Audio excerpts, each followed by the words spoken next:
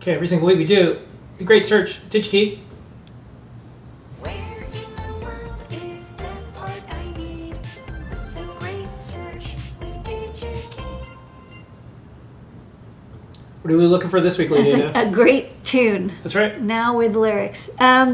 Folks who've been watching the Adafruit site have noticed that we have been going through and Stemma QT-ifying a lot of our sensors and devices. So, you know, the List 3DH, for example, used to be just a plain breakout. We stocked it for many years. It's product ID 2809, but then like 2 weeks ago, we Stemma QT-ified it. We added plug-and-play sensors and made it kind of the standard 1 inch by 0.7 inch shape. We did the same thing for this VL53LOX and the OLED. So we've been going through and adding these plug-and-play connectors to make it really easy for people to, say, use it with the QT Py. They just plug in whatever they want, no soldering required. You can get pretty far without having to worry about any wiring issues. And fellow Adafruiter JP was asking, hey, you know, do you know when you're going to have the Stemma QT version of the NPR 121? This is a very popular capacitive touch sensor. The NPR 121 people in the maker community have been using this chip for like over a decade.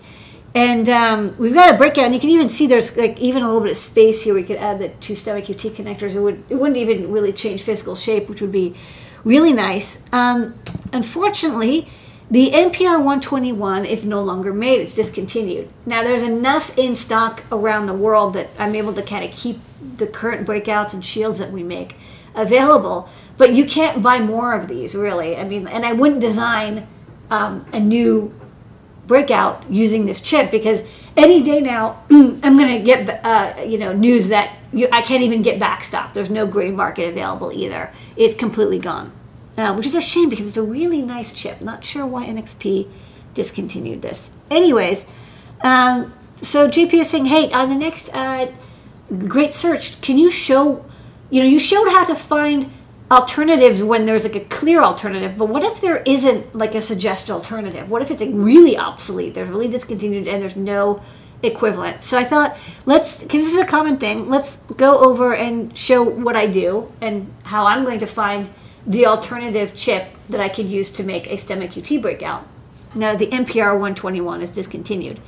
So this is so discontinued that like you can't even back order it. It's just completely deleted off of like the website. Like it's still there for record. And you can see that, they do stock our breakouts, and there's other breakouts like from DF Robot or MicroE or Seed. But for the most part, like this chip isn't available. Well, the first thing you want to do is pop up the data sheet, which I actually have in the tutorial. So I'm going to open the data sheet. So this is the NPR 121, and you want to look at the pinout. And if you're lucky, you'll be able to find a chip that has an equivalent pinout. I will say, once in a while, you find a chip that's discontinued, and there's an equivalent pinout version, like the HMC magnetometer, the 5883, HMC 5883, was a very popular magnetometer by Honeywell. They discontinued it, and another company made the MMC 5883, which is pin compatible. It wasn't software compatible, but it was pin compatible. If you're lucky, that's available. So let's see if we're lucky. So I'm going to take advantage of this product attributes search again. It's very powerful when you're looking for alternatives. So I want to search within the capacitive touch sensors. I don't need it to be by NXP. I do want it to be I2C.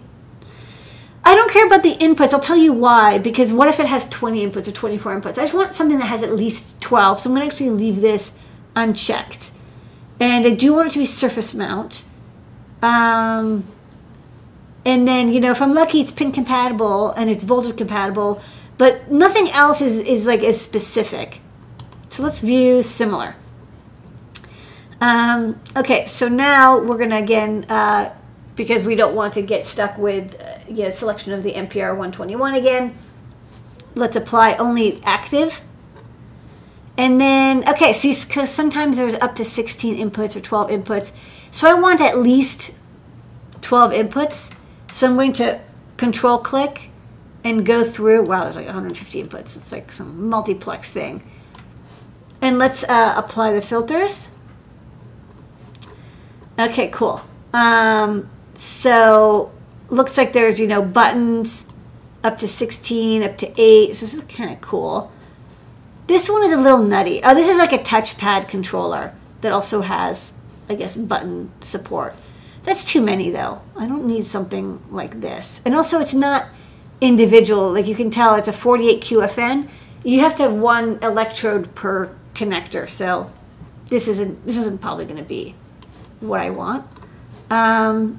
So next up, let's do more filters. So all these voltages look good to me because I'm okay with it running at 3.3 volts.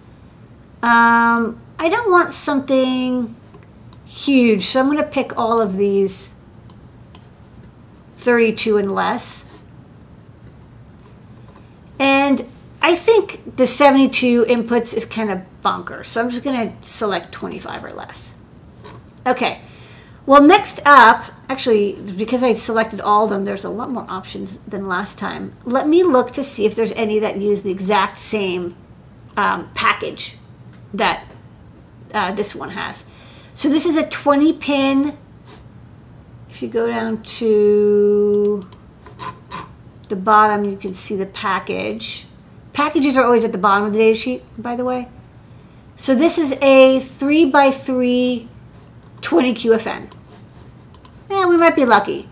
So here's a 20 QFN 3x3. And here's another QFN. Note that one's a VQFN and one's a QFN. What's the difference? I don't know. I just call them QFNs. I don't know what the... V sometimes is like very thin. It's like, okay, great. Okay, looks like there's a couple options here. Cool. These are all up to 12. So let's start with the Scilabs one. Oh, okay. So when you see this, this happens. You see this big warning? It says not recommended for new designs. That's the thing you gotta watch out for. It's still available, but they're basically giving you a hint that like, hey, like this isn't gonna be around for very much longer. We might discontinue this at any time. Warning. Warning. Yeah, I like how they put it on every page. So again, let's go to the bottom of the data sheet and find the... Sorry, I actually don't want it to be at the bottom. I want that to be at the top, and I want to find the pinout. Let's find the pinout. Pinout, pinout, pinout, pinout. They don't have it here. Hold on. This really drives me all nuts. They should always have the pin at the top. Okay. So, looks like they have the connectors going around here, and then pin 3 is ground, pin 4 is VDD. So then we compare that to this, and we'll see it's definitely not compatible because you see this has power and ground on pin 6 and 20, like they're across from each other, and this has power and ground on pins 3 and 4. So the CPT112, first off, it's not recommended for new designs. And second, it's not pin compatible anyways. So we'll keep it in mind, but it's not recommended. Okay, and then there's more in that family, the CPT series, but it's pretty much either CPT 112s or the AT42 QTs. So let's check out the next one down, which is the AT42 QT.